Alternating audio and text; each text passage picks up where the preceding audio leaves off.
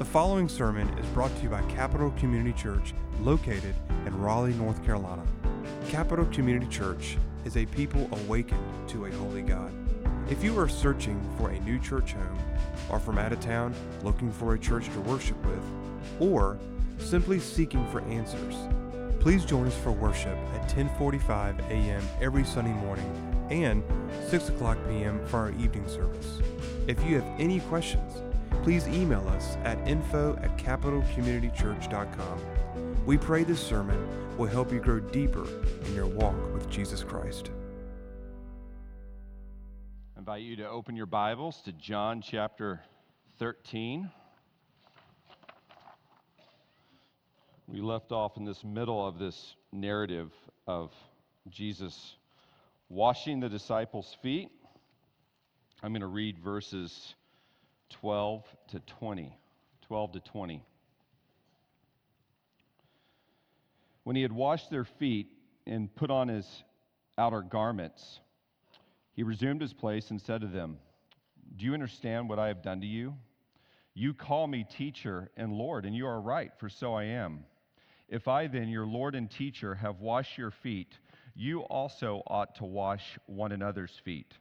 For I have given you an example that you also should do just as I have done to you. Truly, truly, I say to you, a servant is not greater than his master, nor is a messenger greater than the one who sent him.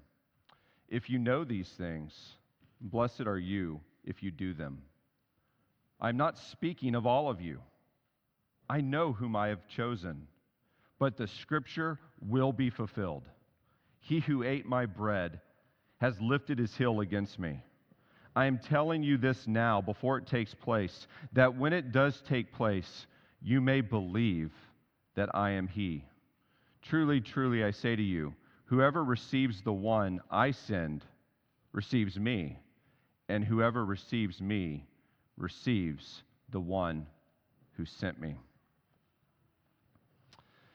Jesus, in this passage, lays out something that is very unique to the Lord Jesus Christ, very unique in terms of his leadership philosophy. In the Old Testament, there was a Babylonian king named Nebuchadnezzar. And one night he had a dream. This is in Daniel chapter 2. And when he woke up, he gave all of his counselors and advisors an impossible task. He called them to the palace and he said, "I want you to give me an interpretation of my dream." And they said, "Okay, we can do that." He says, "But here's the catch. I'm not going to tell you the dream." He said, "No man can do that. We can't tell you what the dream is and its interpretation." Well, no one is able to do this. And Daniel hears of this, and he hears that Nebuchadnezzar is going to put all of his counselors to death. And so he tells the head of the counselors, the advisors, he says, "There is a God in heaven who can reveal these things. Let me go talk to the king." And he goes in and he talks to the king. And he says, "Let me tell you what the dream is. God, who is in heaven, has revealed it to me." He said, "In your dream, you saw a big statue. And that statue had a head of gold. It had shoulders and arms of silver. It had a torso and thigh of bronze. And it had legs and feet of iron. And then the feet are iron and clay." And Daniel said, "This is the interpretation of that dream. The head of gold represents you. This is Babylon. This is your empire. The shoulders represent the Medo-Persian Empire of silver, which is going to come after you. Remember Cyrus and Darius? The torso of bronze represents the Greek Empire, Alexander the Great, and the leaders that came after him. And then finally, the leg of iron represents Rome and its rule. But then he says in the dream, there's a great stone, a stone that is hewed out of the mountain without hands. And this stone comes and obliterates the entire statue. All of the kingdoms are brought to nothing. and then the dust of that statue are carried away by the wind. Daniel says there is a kingdom coming like that God is going to establish.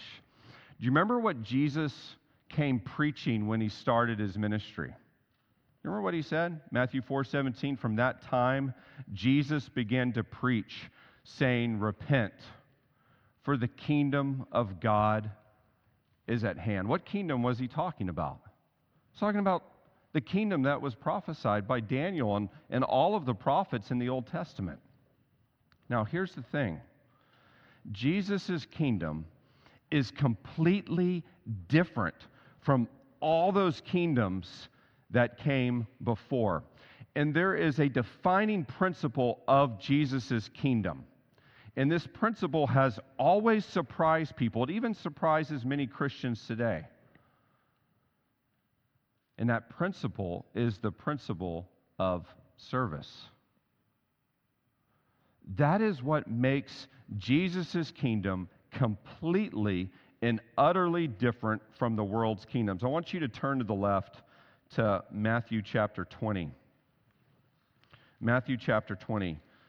There's this really almost humorous incident that occurs in the Gospels. I'm sure, John and James later were like, Matthew, did you really have to include this story? Because in this story, their mom comes to Jesus. Jesus is on his way to Jerusalem to die on the cross. And their mom comes. She grabs James and John. She says, you come with me. Moms are always watching out for their kids. It doesn't end even when they're apostles, does it? And she shows up before Jesus, and she says, Jesus, I want you to guarantee that my boys here, these sons of thunder here, I want you to guarantee that they're going to sit on your right and on your left in the kingdom of God. And Jesus says to her, that's not my position to grant. That belongs to the Father. But then he says something really interesting. Really interesting. Look at verse 25. He calls the disciples together. And remember, he's on his way to Jerusalem, establishing his kingdom. And this is what he says to them.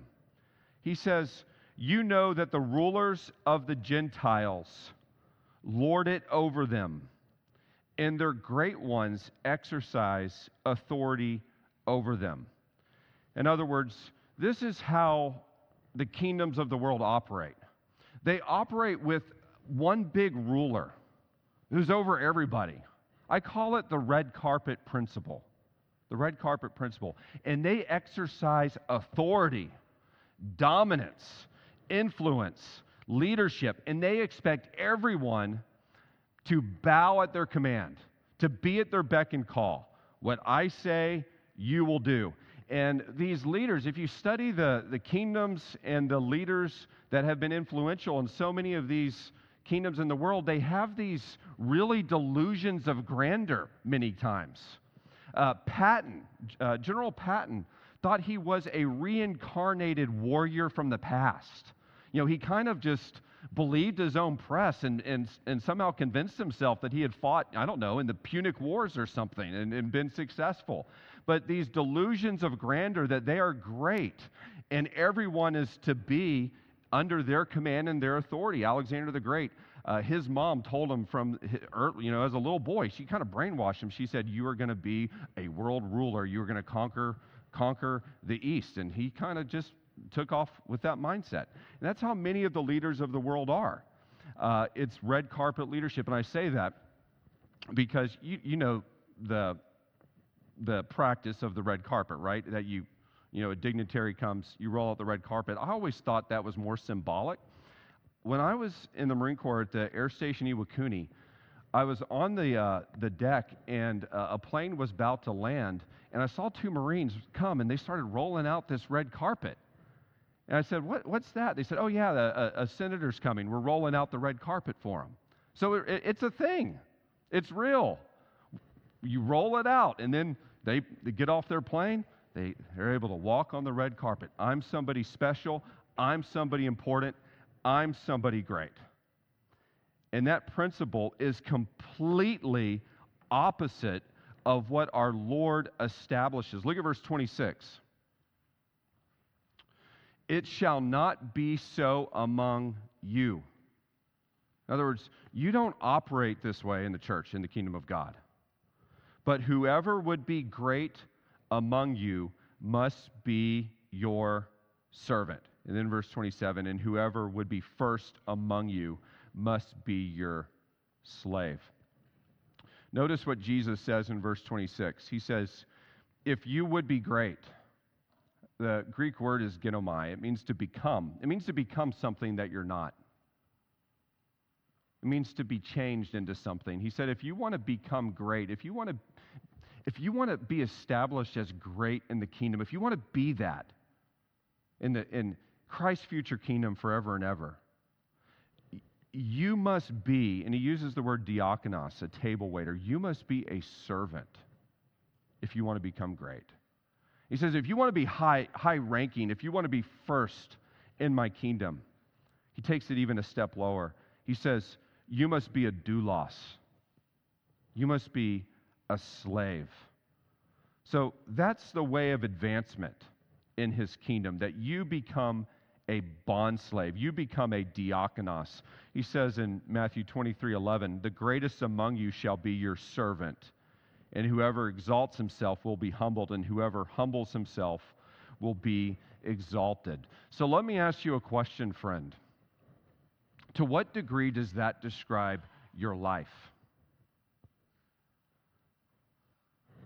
Are you a diakonos? Are you a servant? Do you see yourself as a bondslave of the Lord Jesus Christ? I'm reminded, Paul, over and over and over again, starts his letters, Philippians, Paul and Timothy, douloses of the Lord Jesus Christ. Do you see yourself as a slave of Christ and therefore a servant to him and a servant to his church? Now, notice what's really remarkable about this. It's not just us who is supposed to be like this. Look at the next verse. Look what Jesus says. Verse 28, even as the Son of Man, now talking about himself, came not to be served, but to serve and to give his life as a ransom for many. He says, look, this is me. Who do you think I am? Why do you think I'm here? I'm here on a servant mission.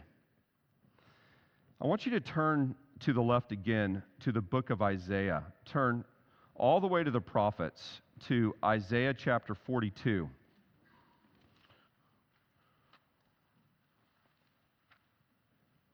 Listen very carefully to this. Jesus did not just come to serve, he came as a servant. It's his identity. That's who he is. Look at Isaiah 42:1. Behold, my servant, whom I uphold, my chosen, in whom my soul delights. I have put my spirit upon him, and he will bring forth justice to the nations. Now turn to the right to chapter 49.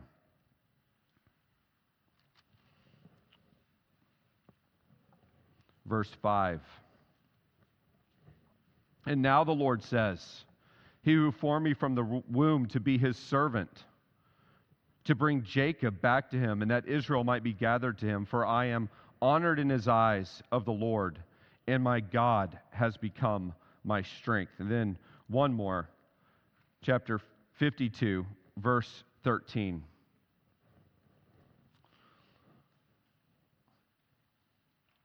Behold, my servant shall act wisely. He shall be high and lifted up and shall be exalted.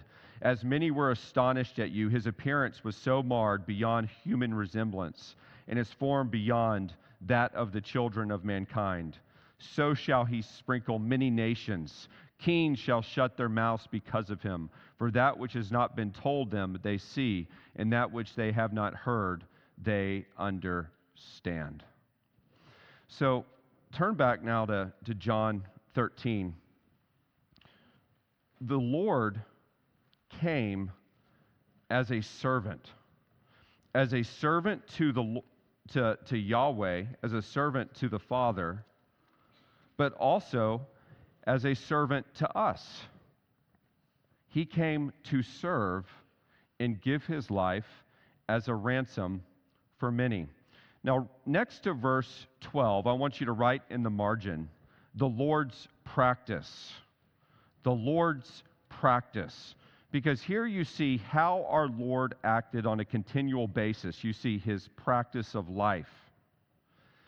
In the ancient world, when you would come into a house, if you were wealthy, a slave would take off your sandals and he would wash your dirty feet. That was the custom.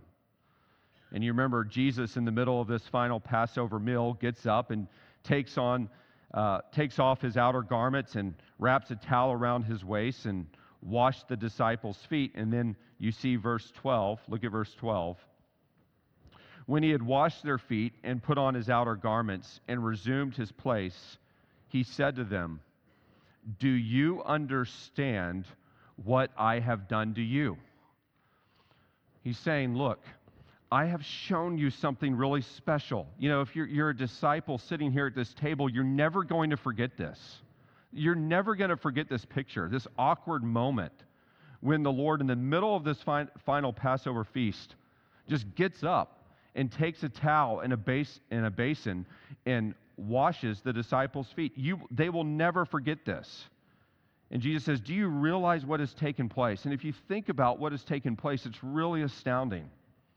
It's really astounding because, as you looked at last week, Paul says in Colossians 1:16, "For by him, by Christ, all things were created," all things, "in heaven and on earth, visible and invisible, thrones, dominions, rulers, authorities.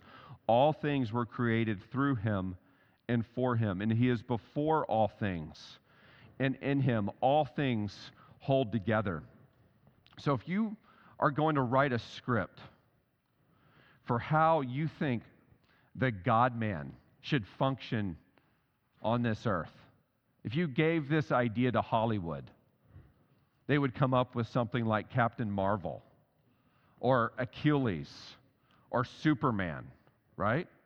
What they wouldn't ever come up with, not in a million years, is the God of the universe taking a towel and washing the disciples' feet. They would never come up with this. Listen to what Paul says. This is Philippians 2:6. He says, "Though he was in the form of God, he did not count equality with God a thing to be grasped, but made himself nothing, taking the form of a servant, being born in the likeness of men." So he took on our humanity, and he humbled himself, and he became a lowly person. He was not a person who inhabited palaces and throne rooms. He was born in a stable. He lived in Nazareth. Paul says in 2 Corinthians 8:9, "For you know the grace of our Lord Jesus Christ, that though he was rich, he enjoyed all the authority and glory of heaven. Though he was rich, yet for your sake he became poor, so that you by his poverty might become rich." It's chilling to think about that he voluntarily served the Lord and served us, isn't it? I was thinking this week about the Garden of Gethsemane when our Lord was arrested. You remember, Judas goes to the high priest's guard, leads them in to the garden, and he says, "I'm going to show you who the Lord is by kissing him, and that way you'll know exactly who the Messiah is." And when they come into the garden, Peter takes his sword and he cuts off the high priest's servant's ear, named Malchus. And Jesus takes the ear from the ground, puts it back on his head, heals him. And do you remember what he said? This is what Matthew records. He says, "Peter, put away your sword. Do you not think that I can appeal to my Father, and he will at once send me more than 12 legions of angels? Here's the point. Jesus voluntarily gave himself up. He endured the ignominy of the cross, the pain of the cross, all of it, to give his life as a ransom for many, as a servant. Verse 13. Look at verse 13. You call me teacher, or you could say rabbi. There were many people who were called rabbis or teachers, but notice this next word. And Lord, kurios. And you are right, for so I am. Jesus is saying, listen, I am your teacher, and I'm also your Lord. I am also the one who has authority over you. Paul says in Ephesians 1:22, God put all things under his feet and gave him as head over all things to the church.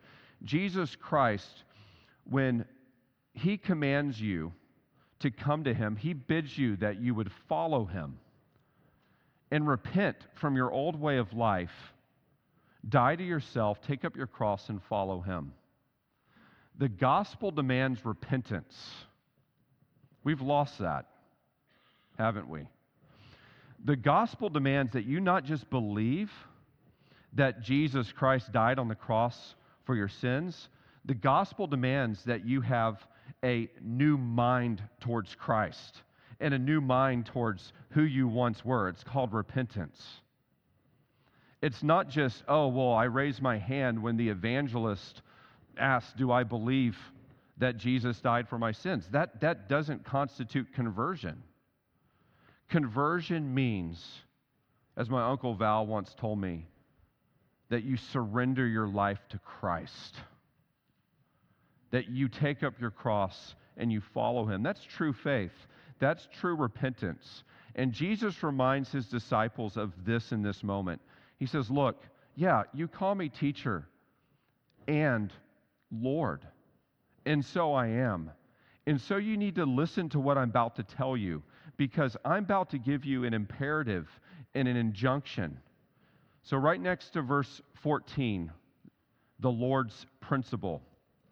This is what our Lord tells us. This is what our Lord tells the disciples. If I then, your Lord and teacher, have washed your feet, you also ought to wash one another's feet.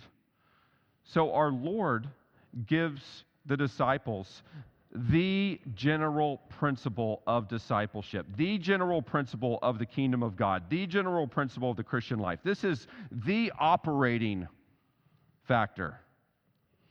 He says, you are to wash people's feet as I have washed people's feet. Now, maybe when you were in high school English class, you learned a fancy word called synecdoche. Anybody remember that word? Hardly anybody. Okay. So synecdoche is a word that stands for much more. It stands for what it says, but it stands for much more than what it says. For example, last weekend I was at the A&M football game. Unfortunately, we lost to Alabama, but A&M has a tradition called the 12th man. The 12th man goes all the way back to the 1920s when Texas A&M was playing a school, and basically the entire football team got injured. And there was a basketball player in the stands named E. King Gill. And he said, I'll go in. And so they suited him up, and he went and stood on the sidelines, and they said, he's the 12th man. Well, as A&M tradition goes, if something happens once, it's bound to become a tradition. The entire student body ended up adopting the title, the 12th man. And now, the entire student body, for every home football game, they stand for the entirety of the football game. They never sit down. They never sit down, representing the fact that everyone is ready and willing to go in for the team. So, who's the 12th man? Well, the 12th man is E. King Gill. But when we talk about the 12th man, it stands for something much more. Now, when people talk about the 12th man, they think, oh, it's the entire student body at A&M. So foot washing, think of foot washing like that. Yeah, foot washing refers to when Jesus washed the feet, but it stands for something much more. As far as we know, Jesus only washed the disciples' feet one time, but his entire life and ministry was foot washing. It was all service. It was all displaying acts of service. And so what Jesus is saying is just as I have exhibited servanthood to you, so you ought to display servanthood to one another. Notice this ought in verse 14 is in the present tense. This is the ongoing principle of the Christian life. You are to do this constantly. This is what we are to do. We are to serve one another. When I was in 5th and 6th grade, there was a basketball training group. It was a Christian basketball training group that met over in Highland Park. And I would go over there, and we all wore the same shirt. We all wore this shirt that said, "Be like Christ." I love that shirt. I think I wore that shirt until my sophomore year in high school, even though I got in 6th grade. By the end, I was just busting out of it. But I love the message of that shirt. Be like Christ. And you're never more like Christ than when you become a foot washer and a servant, both to Christ and to others. Look at verse 15. Jesus says, "For I have given you an example that you also should do." Notice that present tense, "just as I have done to you."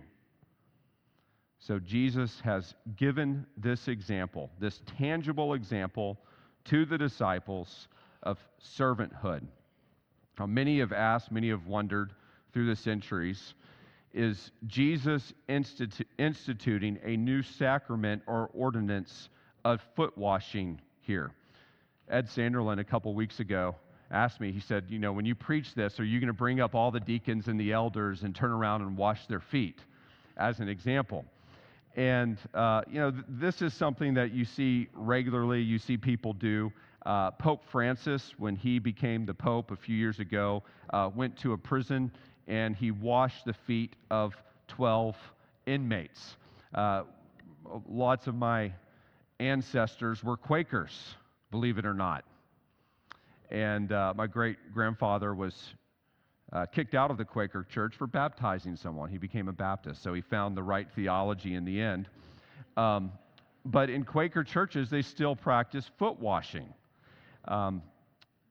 Paul says in 1 Timothy 5:10, talking about widows who are to enter the service of the church, he says to admit the ones, he says, that have washed the feet of the saints.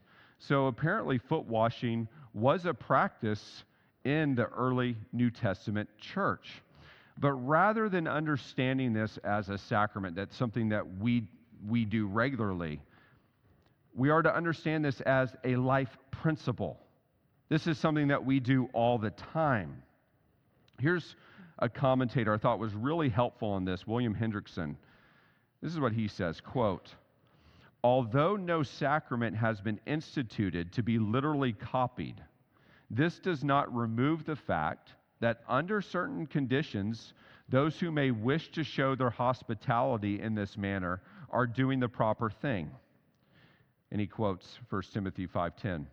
"It should, however, be stressed that what Jesus had in mind was not an outward rite, but an inner attitude, that of humility and eagerness to serve," end quote. So that's the principle. It's a heart that says, I am God's servant, and therefore I am a servant to His people. And that, by the way, is our fundamental identity as believers, that we are Christ's bondservants, that we are His slaves, we are servants. Now, just to be clear, so that we know that this applies to everybody. Jesus wants to make sure that there's no loopholes. Look at this next statement in verse 16. "Amen, amen. Truly, truly, I say to you, A servant is not greater than his master, nor is a messenger greater than the one who sent him. This was a proverb that Jesus used quite a bit.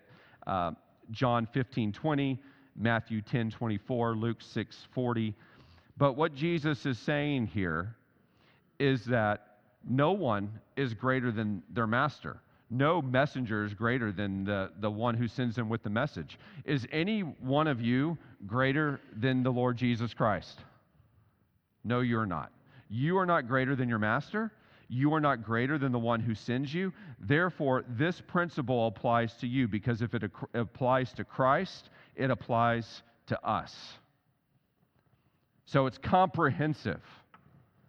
This is to be who we are. We are to be servants. Notice verse 17. Notice how Jesus applies this principle in terms of heavenly reward and blessing.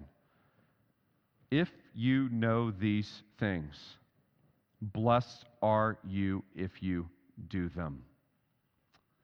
Sometimes, just sometimes, the gap between knowledge and action is great, is it not? James said, be not merely hearers of the word, but doers of the word. How many Christians affirm that we are to be servants, but practically speaking in their lives, treat other people like dust? It should not be so. And Jesus says this, he says, blessed. Makarioi, it's the same word that Jesus uses in the Sermon on the Mount, in the Beatitudes, when he says, blessed are the meek, for they will inherit the earth, so on and so forth. Same word. And you could translate it happy. And what Jesus means, not that if while you're necessarily being a servant, not that it's always a happy, euphoric feeling. That's not what he's saying. But that you receive the happiness and blessing of God. That's what he's saying. Isn't that wonderful? I mean, that's something that you can take to the bank. You don't need somebody to pat you on the back and say, hey, man, I think you're doing a great... You don't need that. Sometimes people serve because they want the attaboy, the attagirl. Your blessing is from him, right? That's where the blessing is. If you know this, do it. Now, it is true, I think, that as you serve over time, the remarkable thing is that Christians are happier than people that possess way more possessions. Christians are happier than people that have way more popularity and followers on social media. Christians are happy because they know that they are walking in the way of blessing. Blessed is the man who does not walk in the counsel of the wicked, or stand in the way of sinners, or sit in the seat of scoffers. But his delight is in the law of the Lord. There's a happiness that comes from knowing that you are walking in the Lord's way, and that way is a way of service and servanthood. Well, next to verse 18, write the Lord's prediction. The Lord's prediction. And it's kind of interesting if you're looking at the flow of thought here. Why does Jesus now make this prophecy immediately after talking about servanthood? And I think he does this for two reasons. One, because the blessing that he is just talking about doesn't apply to one person that's there. The blessing applies to 11, not to the one. Who's the one? Judas, obviously. The blessing only applies to the 11. So there's one connection. Other connection is he wants the disciples to remember that he is Lord, that he is God, that this command to servanthood comes with divine authority. And one of the ways that they will remember this is that he will make a prophecy that will come to pass. So he says, verse 18, I am not speaking of all of you. I know whom I have chosen. Here he's referring to the choosing of the 12, that he chose the 12 and he chose them all for specific reasons. Yet he chose Judas knowing that Judas would betray him. And Jesus says this over and over and over again throughout the Gospels. he tells the disciples, this is John 13:11. John says, "For he knew who was to betray him. That was why he said, 'Not all of you are clean.'" And then in John 6, verse 70, Jesus answered them, "Did I not choose you, the 12, and yet one of you is a devil?" He spoke of Judas, the son of Simon Iscariot, for he, one of the 12, was going to betray him. So Jesus exercised that divine prerogative. He knew that Judas Iscariot would ultimately betray him, and that the blessing here does not apply to him. Now, then it says, look back at verse 18, "But the scripture will be fulfilled." So this is one of the reasons why Jesus chose Judas to be a disciple, to fulfill the Old Testament scriptures. Specifically, Psalm 41, "He who ate my bread has lifted his heel against me." So, talking about a friend, somebody who shares a meal with you, somebody who eats your bread, that's the person who betrays you, who lifts their heel against David and then against the Lord Jesus Christ, and its antitype fulfillment. If you look back, and I went back and read Psalm 41 this week, when you look back at the context of this statement, he who ate my bread has lifted his heel against me, the context is that David is already down. David already feels like things are against him. David already feels like he's in a tough spot. And it's in that moment, he says, that the one who ate my bread lifted his heel against me. We were taught in the Marine Corps that, the Marine Corps, we're not about playing fair. It's not boxing. And they taught us this move in the Marine Corps martial arts. Yes, that's a thing. Called the Malayan monkey stomp. Now, I don't know where they got that, but basically the idea is when you get your guy on the ground, when he's on the ground, when you've got him on the ground, then you just stomp on him. It's called the monkey stomp. And that's what is going on here.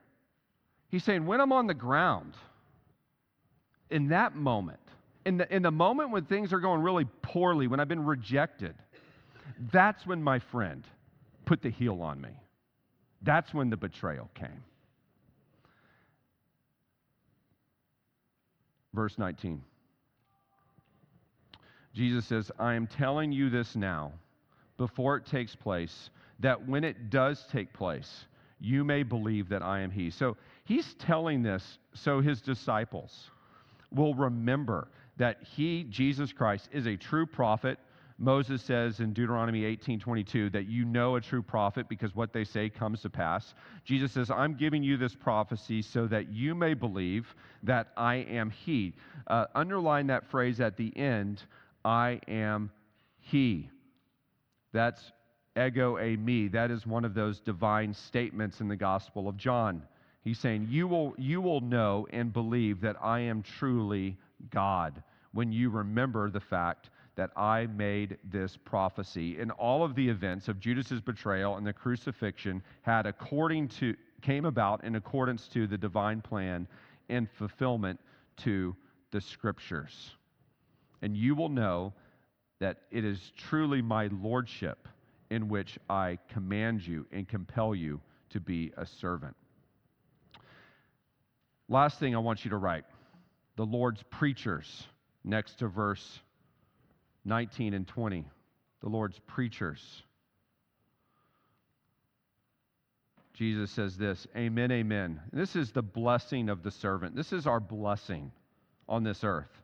This is truly remarkable what Jesus says. Absolutely astounding what Jesus says. "I say to you, you disciples," not to Judas, but the 11, "I say to you, whoever receives the one I send receives me, and whoever receives me receives the one who sent me."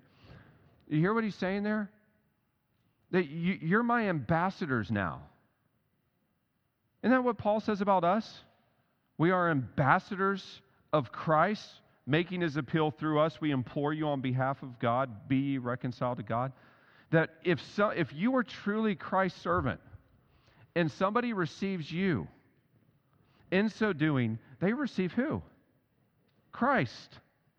And in receiving Christ, they receive the Father. That is a remarkable stewardship.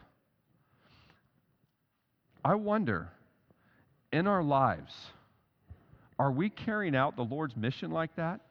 So that it could be said of you that if you are received, Christ is received. Is that how you are known amongst your friend group? Is that how you're known when you show up for the tea time? That if you're received, Christ is received, and the Father is received? That you are the Lord's ambassador? It's a privilege. It's also a service that we are to take upon ourselves. Now, let me give you 3 application points of this principle. 3 application points. First, if you are a Christian, you are a servant. You are a servant. It's not that you try to be a servant, it's that you are a servant. If you are a Christian, you have become a servant. And if you are not a servant, you are not a Christian. You hear that? If you don't see yourself as a bondslave of Christ, I don't care how many times you've walked the aisle, you're not a Christian. If you are a Christian, you are a servant. Paul, 1 Corinthians 4:1, this is how you are to regard us, as servants of Christ. The word he uses, huperetos. I'm a shield carrier. I'm a galley slave that rows on the 3rd deck below. I am a servant of Christ. Jesus told a parable once called the parable of the talents. He said, the kingdom of God is like a master who went away on a long journey. And he gave one servant 5 talents. He gave another servant 2 talents. And he gave the 3rd servant 1 talent. The 3rd servant went and buried that 1 talent and did nothing with it. The other 2 servants put the talents to use, and they multiplied it, 5 to 10, 2 to 4. When Jesus comes back, he calls the servants to himself to give an account. The servant who had 1 said, Lord, knowing that you are a harsh master, I buried it. Here it is. And Jesus said, you did not do anything with it. Depart from me. But you know what he said to the ones who multiplied their talents? He said, well done, good and faithful what? Servant. That's right. When Mary, the mother of our Lord, found out that she would be carrying the Messiah, you know what she told the angel?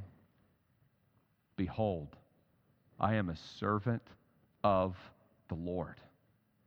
Jesus said, John 12:26, if anyone serves me, he must follow me. And where I am, there my servant will be also. Heaven. If anyone serves me, the Father will honor him. Friend, if you are in Christ, this is who you are.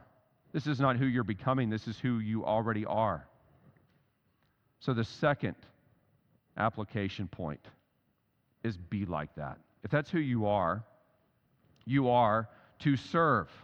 You are to have a demeanor of humility and service towards God and your fellow Christians. Of course, we're to serve all people, but Jesus' example of foot washing applies more strictly to the believer. He says you are to apply this service in the life of the church to other believers. Paul says in Galatians 5:13, for you were called to freedom, brothers. Only do not use your freedom as an opportunity for the flesh, but through love serve one another. So in everything you do, you are to be looking for opportunities to serve. Is any task too lowly for you in the body of Christ? Is any task too lowly? Is anybody too great here to go serve in the nursery? Because there's a real need there. There's a need right now for people to go be foot washers up there. Is anybody too great to go be a sheepdog? No. Is anybody too great not to do a menial task? Nobody's too great. I read a story one time about John D. Rockefeller. Do you know that name? Richest man in the world at one point. He served as a janitor at his Baptist church. You don't have to pay me for it. Just go and mop some floors. Nobody's too great. Christ is great, and he served. So we need to have that mindset that we are quick to serve. There should be waiting lists in our church to serve.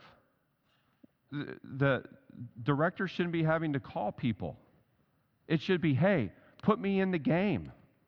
I've been on the bench too long. Where can I serve? I'm ready. I'm willing. No task too low. Third, that's the general demeanor. So first, you are a servant. Two, we all serve in numerous ways. We're all foot washers. We all are servants. That is our general mindset, our demeanor. We're ready to do any and every task. Third, as believers, we are called to use our gifts and our abilities for service in the body of Christ. And God gives everybody special gifts, and you are to use those gifts in a particular service that you are, God uses numerous Christians in different remarkable ways, but the call still is to use those gifts to serve. I was thinking about Francis and Edith Schaeffer. Francis and Edith Schaeffer. Schaeffer was a pastor in St. Louis. Nice life. It seemed like they had nice things going for them. He and Edith lived in a 13-room house. They sold it all, and they left everything to go to a little 2-room chalet in the Swiss Alps in 1948. And then in 1955, they started a Christian conference center, a study center called L'Abri. And L'Abri is the French word for shelter. And the idea was this, is that we're going to create a shelter, a place where people that are searching to understand absolute truth, where people are searching to know the personal God, can come and hear the truth and come to know God and to know the Lord Jesus Christ. And over the years, backpackers and searchers and atheists and Christians and all sorts of people would come into L'Abri, and Schaeffer would teach them, and he and Edith would serve them. And one of those people, have any of y'all ever read a book by Os Guinness? Os Guinness, a famous apologist. He was one of them. Guinness went to L'Abri, and he said Schaeffer's great insight was that he didn't just strive to reach cultures, but he said he strove to reach individuals. Each individual, he said, has his or her own questions, personal struggles, moral brokenness. And Schaeffer took all those individual people seriously and met them where they were and answered their questions one by one with Scripture. And Os Guinness said, quote, "I have never met anyone with such a passion for God, combined with a passion for people, combined with a passion for truth. That is an extremely rare combination, and Schaeffer embodied it." There was another gal named Amy Carmichael. Amy Carmichael, as a young woman, went to the Keswick Convention there in England and heard a gentleman speak by the name of Hudson Taylor. And she left that event never to be the same.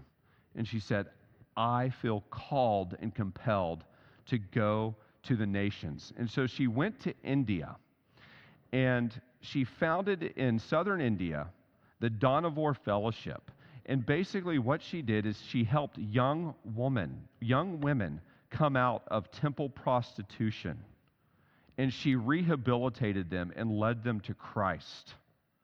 And she would eventually start a hospital there for them. Once a young woman wrote to her and asked Amy Carmichael what mission life was like. And she said, quote, "Missionary life is simply a chance to die," end quote. It's service. It's servanthood. She was the Lord's servant. Francis Edith Schaeffer, the Lord's servant. You are the Lord's servant. I'm the Lord's servant. And we are all called to general service, to humble service to our Lord. We are all called to use our gifts of service in the life of the church. And Jesus says this: if you know these things, blessed are you if you do them. Let's pray. Heavenly Father, we pray that we would be servants of our Master, because that's who we are if we're in Christ. We pray, Lord, that we would look to you and your example, foot washing, and that we would be foot washers, that we would be eager to serve, that our eyes would be on the kingdom of God, where our blessing and treasure is, that we would strive to be great in the kingdom by being servants here, that we are banging down the door to serve you and other believers. So, Lord, may that spirit permeate our lives. May that spirit permeate our church. May, Lord, we follow your example truly. May it be said of us that we are the Lord's diakonos, that we are your servants, that we are your bondslaves, your doulos. Lord, may we serve you all the days of our life. May we be spent in your service for the greatness of your kingdom. And we ask all of this for your honor and your glory in Christ's name. Amen. Thanks for listening. For more sermons, information, and events, check out our website at capitalcommunitychurch.com.